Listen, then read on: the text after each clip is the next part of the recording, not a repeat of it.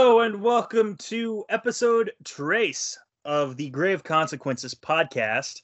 I am one half of this podcasting duo. I am Caleb B, and that is where you can follow me on Twitter. Please follow the podcast on Twitter at GC_cast. And I am joined, as always, by the man known as Maserati. Maz, how are you, my man? Tired, man. I'm glad work's over for this week. I could go for another holiday week, but you know how it is. You know what refreshed it though, man? Like all sorts of hectic things going on around me this past week, and being able to watch this 45 minutes of Lucha Underground and being able to talk about it here, just brightened up my days, to be completely honest with you, because this was a great episode of Lucha Underground. The first great one, in my opinion. Yeah, I mean, it's refreshing to go back. I watched it last night. At first, I was like, "Ugh, I don't feel like watching it," but I gotta do it before tomorrow. But as I'm watching it, I'm like, "This was a good choice." Yeah, and you can tell where there's certain things where like they were still finding their footing, because there's certain things that they did on this episode that and it's small things, but like they change it up, man. Like we'll talk about it during the Mil Muertes match, for example. Spoiler alert, but we're gonna hear about that in a few minutes anyway. But man, starting off in a big way, we got a vignette with Konnan and El Jefe, Dario Cueto, if I'm not mistaken. That is correct. Yep. They even bring up basically the border that you were talking about in the first episode. I think you were talking about. They bring that up right away. Yeah, absolutely. Those were not kayfabe for the show. Those were very real. And Dario said, well, these luchadors, you say they're going to carry the league, but guess what? These three guys you're talking about tonight, they're going to face each other. So, by the way, we don't know who these guys are until the main event. So, just getting that built up in our mind, I was like, okay, well, I feel like Phoenix is one of them, but I don't know. And it's a whole he did name drop him. Oh, he did actually? Pardon me. Yeah, and he it's like really slight. He even says like Drago, Phoenix, and then Pentagon. Like it's funny because he says Phoenix. Like he says Phoenix kind of weird. I remember that. Phoenix. Yeah. It's a Spanish enunciation, I suppose. I don't know. I'm white, so I wouldn't know. I feel like the next thing after this, at least the next thing in my notes, was Dario in the ring, talking about, not enough lucha, and his mimic when he said that was just hilarious, man. You're right. That was the next segment. There was a little line by Vampiro talking about how Blue Demon Jr. is in the hospital and it'll be fine. But that was it. It cut right to him coming out the office, and it's really cool how his office is right by the ring. I do. I like that, and they play into that throughout the season or throughout the series as well. Yes, they do. Mm-hmm. Quite a few times. Yeah, absolutely, man. Even later on in this season, there is a certain match between a couple of luchadors where maybe someone goes through a hole in something. I don't know. We'll see. But basically. Yes. Basically, Dario mocks the crowd, and he's mocking their affinity for lucha with El Mariachi Loco. He says, well, this guy, he's in a mariachi band. He works at a Mexican restaurant a block down the street. He's blah, blah, blah. He's like spitting in the face of lucha. It was funny, though. Mm-hmm. It was, especially because the guy who comes out, and I forgot just how over he was in the temple, but he was over from Jump Street. Like from the second the crowd could see him, he was over. Masquerita Sagrada, the most over mini I've probably ever seen in wrestling before. Is it mini or tiny? Were they calling him a mini? Mini, yes. Okay. By the way, I guess the politically correct term is little person for the uninitiated, but either way. I'm assuming it's PC. Let's assume that anything they say is PC, so don't get mad at us. I don't know. I mean, Matt Striker's on there, so I wouldn't guarantee that. That's true. What did he get in trouble for? He's kind of outspoken. Okay. He's never been in any big trouble, but he's always been in like little scuffles here and there. Yeah, but I remember. I like the start of this match where Mariachi Loco is on his knees, just teasing Masquerita, and Masquerita immediately just kicks him right in the side of the head. It was good. Yes. Yeah. EML, as I wrote him down in my notes, missed a moonsault. Masquerita hit a tornado DDT, which was really impressive. And then he looked like he was going to go for another one, which, by the way, the tornado DDT got it too. He immediately set up like he was going to go for another one, but he kept Mariachi Loco in the choke and pinned him off of a small package off of that. Not a lot of time to celebrate, unfortunately, because Chavo Guerrero came out, immediately kicked the mini. And Vampiro laughed so hard at that. He loved it. Of course he did. He loved it, man. He's like, man, I didn't know what to think of Chavo until last week, but I love him now. And there was a weird thing about that finish. Stryker said it was a Darce choke that he had him in, but it looked just like it was just a it looked like a plain chokehold, man. Yeah, it looked like a chokehold with a guillotine. It didn't. I mean, I'm not a Brazilian jiu-jitsu guy, but usually the Darce choke, I believe, involves the shoulder. I could be wrong, so don't get mad if I'm wrong. But it just looked like a guillotine choke. But whatever. And get ready for even more Chavo Guerrero, because we immediately cut to a Chavo Guerrero interview. He basically spends this interview saying he's doing things his way now. He's spent enough time doing things the Guerrero way, doing things to please his family, his relatives, all this, that, and the other. But he's talking about, he's burying the crap out of Blue Demon Jr. He says he's living off someone else's legacy. He's, not doing it on his own, blah, blah, blah. This is big time projection from Chavo Guerrero, and I loved it. Did you think that Vampiro was being kind of like, I felt like he was burying Chavo because he was calling Chavo a punk. Absolutely, yeah. Absolutely. That's Vampiro's interview style on this show.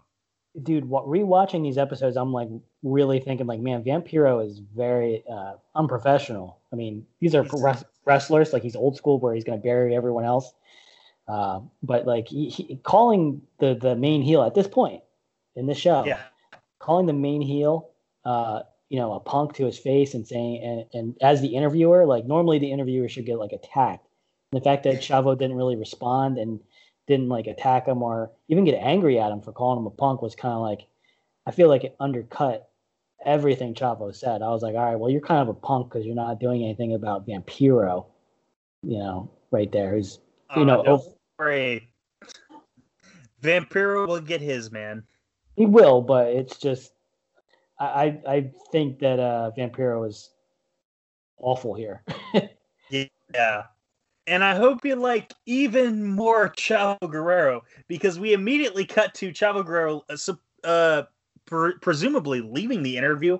He's confronted by Konnan. Konnan initiates by hugging him, saying yeah, you're familia, you're blah, blah, blah. He's like, hey, just so you know, Mexico's coming for you. They heard about what you did to Blue Demon, and they're going to hear about what you did to Masquerita, so they're coming for you. And this will be a key part of season 1 as well. Yeah. There's stories are long term, and they set things up, and they give them time to cook, and then they pay off, and it's throughout. Sometimes it bleeds into multiple seasons. There's quite a few story arcs that are from season 1, episode 1, all the way to the end. Yeah, absolutely. So out of the frying pan into the fire, Chavo turns around. He's immediately turns. Mil Muertes is staring a hole through him. I would have shit myself. Yeah, I would have done a lot worse than that. Katrina says, Katrina then warns him, basically says, hey, you took from Mil what was rightfully his, and don't worry, you're going to pay for that someday. What did he take, though? Somehow. I didn't understand that. He just got some licks on Blue Demon. Yeah, it was this. If you notice in this segment, every person that came up to Chavo came from in front of him, and then as they passed him, he turned around, and every time he turned back, somebody new was in front of him. When Mil left, he followed him with his head, and he turned around, and then Katrina was in front of him, and I was thinking how many times can they do a segment where this guy turns around, and then when he turns back, there's someone new. It should just go through the whole roster of just him turning into people. I was going to say, I might have laughed if he turned around and Sexy Star was in front of him. I mean, they could have done it, and I would have loved it, but it probably would have been terrible TV. Yeah, absolutely. So we go from the Chavo Guerrero show to the Mil Muertes show, sort of. because we immediately get a vignette on Mil Muertes, narrated. I can't even talk today, man. Why are we doing a podcast right now? Your choice. Narrated by Katrina, and she explains, like, what was the date? It was something in 1985. It was a big Mexican earthquake. I don't remember the exact date, but I think it's based on a real event. October something 1985, I believe. Okay. Yeah. But yeah, earthquake with a 7.1 magnitude that killed his entire family. By the way, points if you wrote down Mil Muertes' name as a child pre-earthquake. I didn't write anything down because I was hoping you took notes in this part. I did, but I was just going to throw you some bonus points there, man. His name pre-earthquake was Pascual Mendoza. Okay. Yeah. Not as cool as Mil Muertes, but... No, not nearly as cool. Like, not nearly as cool as your name literally meaning 1,000 deaths. Yeah. He rose from the ashes as Mil Muertes, and Katrina warns us that 1,000 deaths are coming. We cut to, already in the ring, Ricky Mandel, who will become a lot more in this show as the show carries on. Yes. But right now he's just already in the ring from Venice Beach, California, Ricky Mandel. And we are immediately joined by Mil Muertes. And Ricky Mandel should have ran immediately.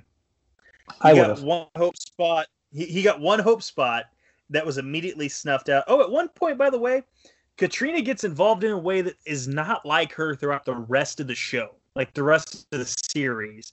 Like, she tripped up Ricky. Like, she doesn't do that ever again that I remember. I think she interrupts a lot of Ivalice's matches, but no, she might use a rock on somebody, the rock that's important to Mil. She might have hit Phoenix with that. She does interfere a little bit, but... she doesn't interfere in that way where she's just doing the, like, typical WWE thing where she's tripping someone, And she shouldn't have really done it in this match either, because it's, Mil was going to win anyway. My favorite spot was when Ricky got on anyway. Well, when Ricky got on the turnbuckle and he was going to do a hope spot, he was going to do that top rope move, and Mil just slugs him with a right hand, coming down, knocks the shit out of him. So badass. It was. Oh, by the way, I didn't write it down last week, and I can't believe we overlooked it. But last week, just going back real quick, when Chavo Guerrero hit Sexy Star with the chair, the crowd's chanting, "What the fuck?" I've literally never heard a crowd chant that before. I'm trying to think if I have. Not in wrestling, I mean. Maybe, yeah. I could have sworn that's happened before, but now I can't think of anything. Yeah, I know, right? So, that aside, Muertes wins with, you guessed it, a flatliner, a sick flatliner, by the way. Katrina comes in, and I believe she licks Ricky's face, if I'm not mistaken. I think you're right. There we go. The one part that was interesting was, JR got in trouble for the thing with Anna Jay in AEW. It was funny because when did this come out, Lucha Underground? What year? 2016? November 2014. 2014. Stryker made a comment about Katrina where she was banging on the apron. He was like, please keep doing that. And you know why he was saying that. And if he had said that today, it would have been. Ooh. Yeah. Ooh, Lucha Underground would be off the air. It would be. Yeah. There was another Stryker quote, by the way. After she licked Ricky, Stryker said, does that turn anyone else on? Yes, yeah. And I think Vampiro, of all people, called him a sick puppy. But Vampiro is the kind of person where if he talks, don't listen. Unless it's entertaining. But don't, use it as, advice or as input to make any of your decisions. Because he just says, it's not even lies. He just says almost random shit. Yeah, absolutely, man. So after that, we go back from commercial. Johnny Mundo is trying to get to El Jefe's office, but of course, Cortez Castro and Mr. Cisco are out in front of it. Mundo fights them off to get to Dario, and in there, Mundo says, "Hey, I just want to match with Big Rick," and Dario says, "Well, you know what? You got it. Next week, main event." Which, by the way, this is the first match they are announcing a week ahead of time. the history of Lucha Underground. And I even wrote down in my notes that I love the fact that they'll continue going down this route, but they'll set up a match for next week. And I know NXT does this, but I love it when a show gives a match time to cook. They don't just give it to you right away. Like he does sometimes. Like if they're fighting in the ring, he'll be like, okay, have a match real quick. Like last week with Puma and Johnny Mundo and the crew. But I love the fact that it's like, okay, like it's realistic. And he's a booker. And he's a great authority figure because he tries to give people what they want. He's not just trying to screw over the good guy for no reason. Like he actually wants people to come into his crowd. That's why he wants violence. That's why he sets up the matches he does. Not just because he's an asshole, because he is that. I mean, he is, yeah. But he also he's like, I want entertainment. And I love that element that makes him a real authority figure. Like, yeah, he's a jerk, but he's trying to make people come to his fight club for money. Mm-hmm. Yeah. Absolutely, man.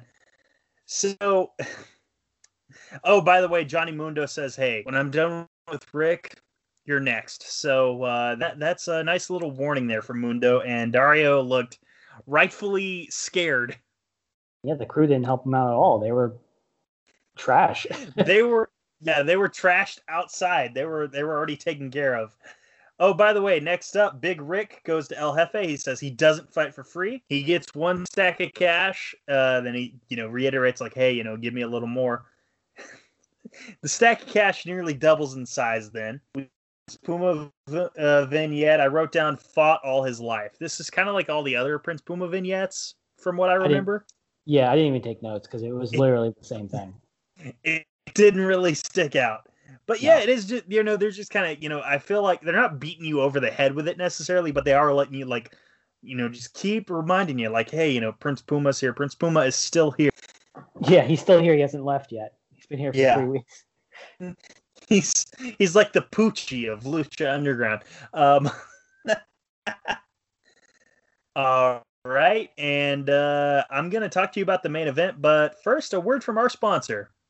Support for Grave Consequences podcast is brought to you by Manscaped, who is the best in men's below-the-belt grooming.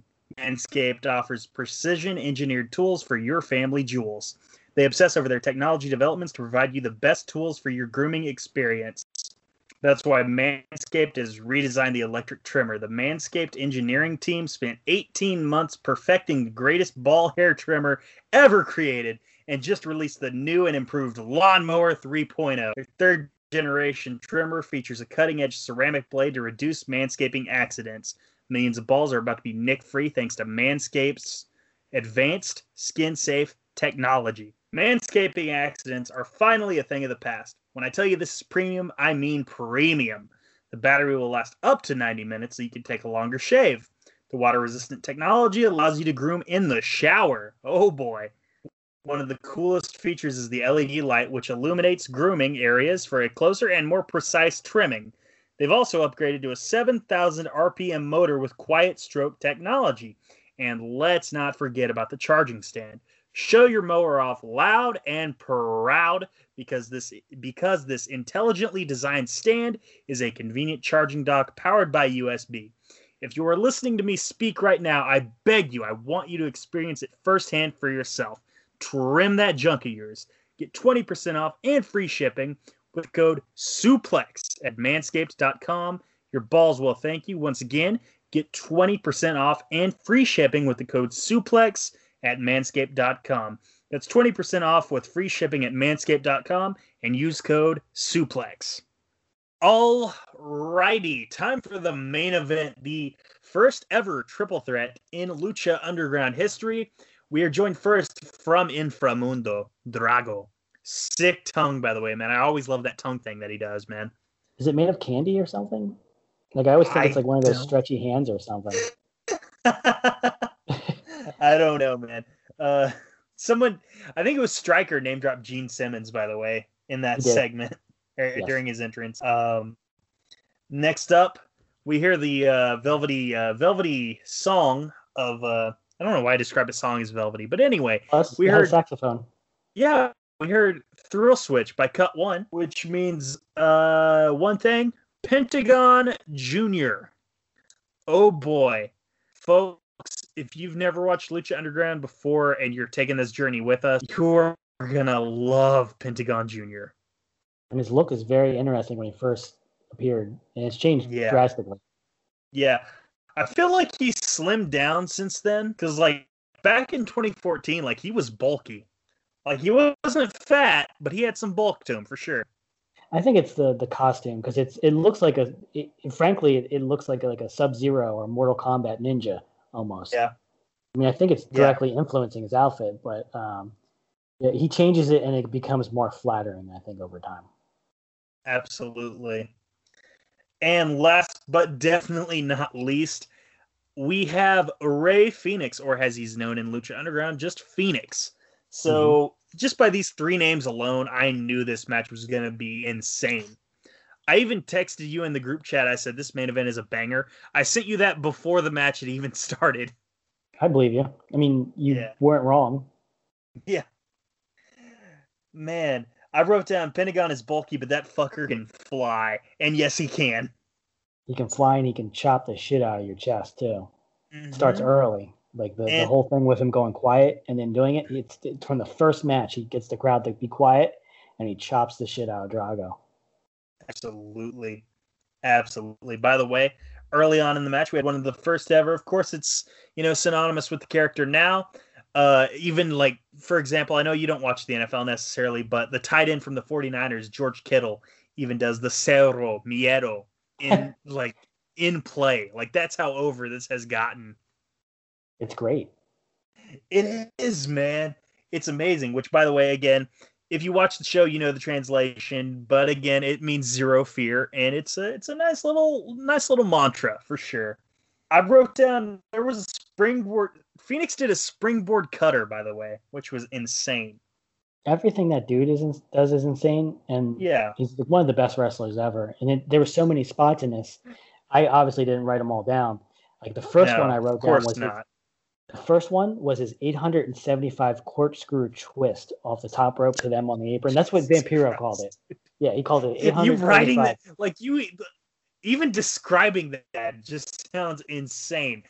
And that's the thing with matches like these. I'm not going to write all the notes down. I'm not going to give you all everything, because if you haven't already, like ideally, I want you guys to see these matches for yourself.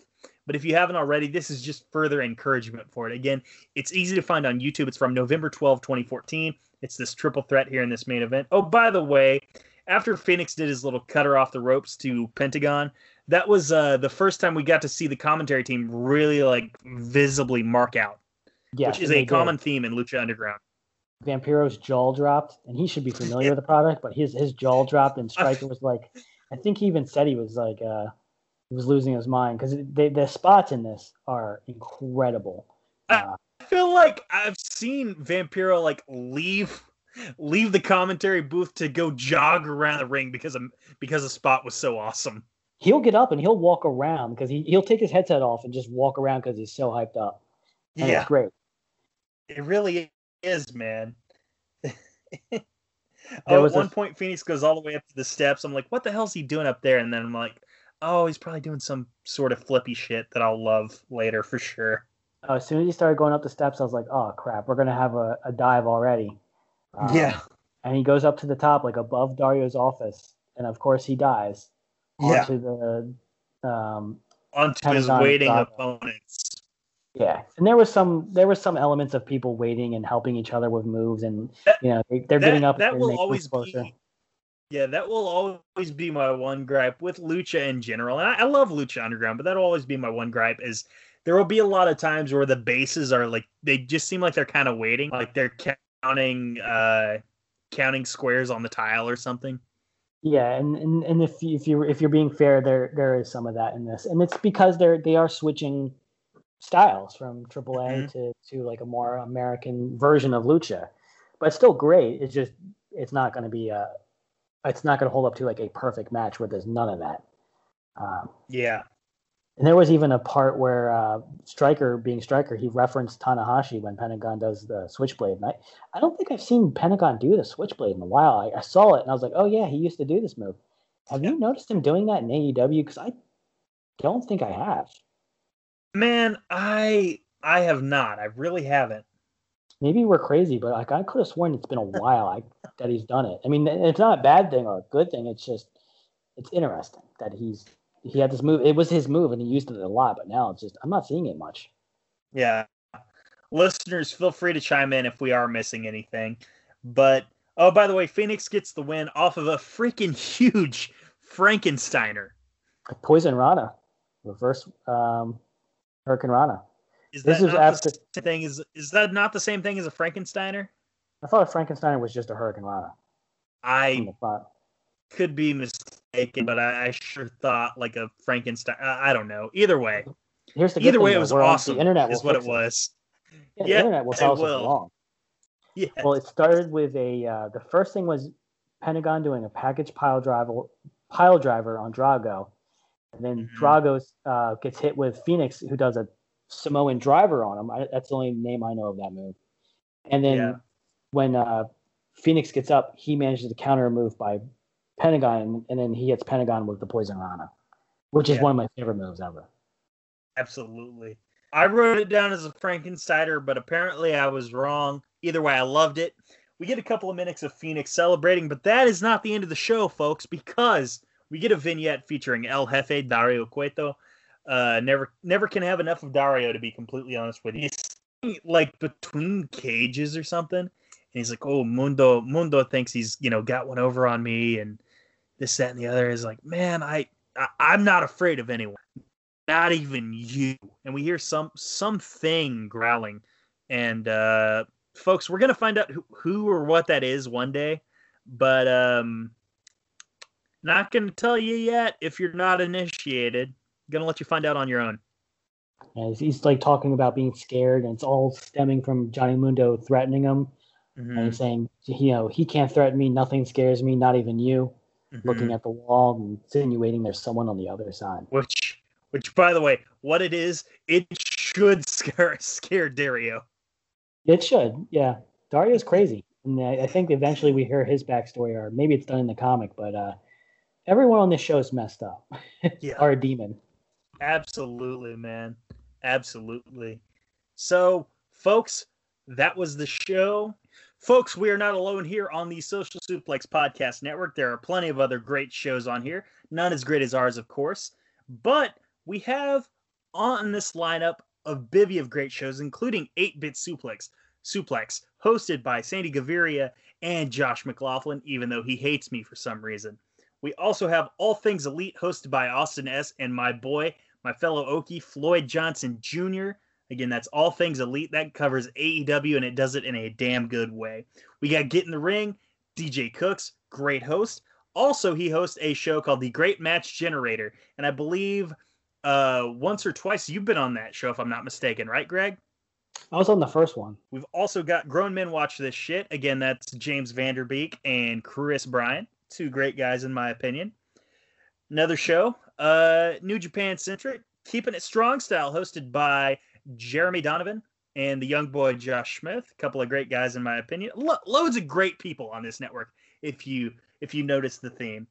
Also, of course, we got the OGs of Social Suplex. We got One Nation Radio, hosted by Rich Latta and James Boyd, every Sunday on the network. We've also got the Ricky and Clive Wrestling Show. Last but not least, I love those guys. They're my homies from Scotland. Ricky, you are one handsome devil, and you guys put on a great podcast. And always remember to listen to the Grave Consequences podcast, or there will be grave consequences.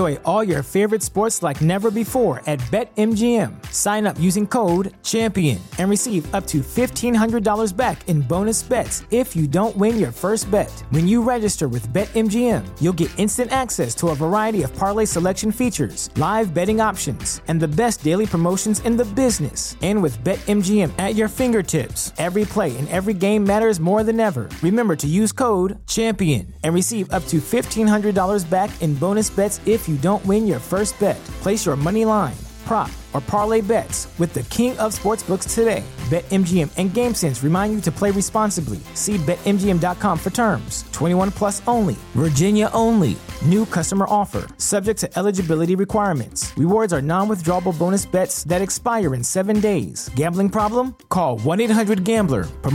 Promotional offer not available in Washington, D.C.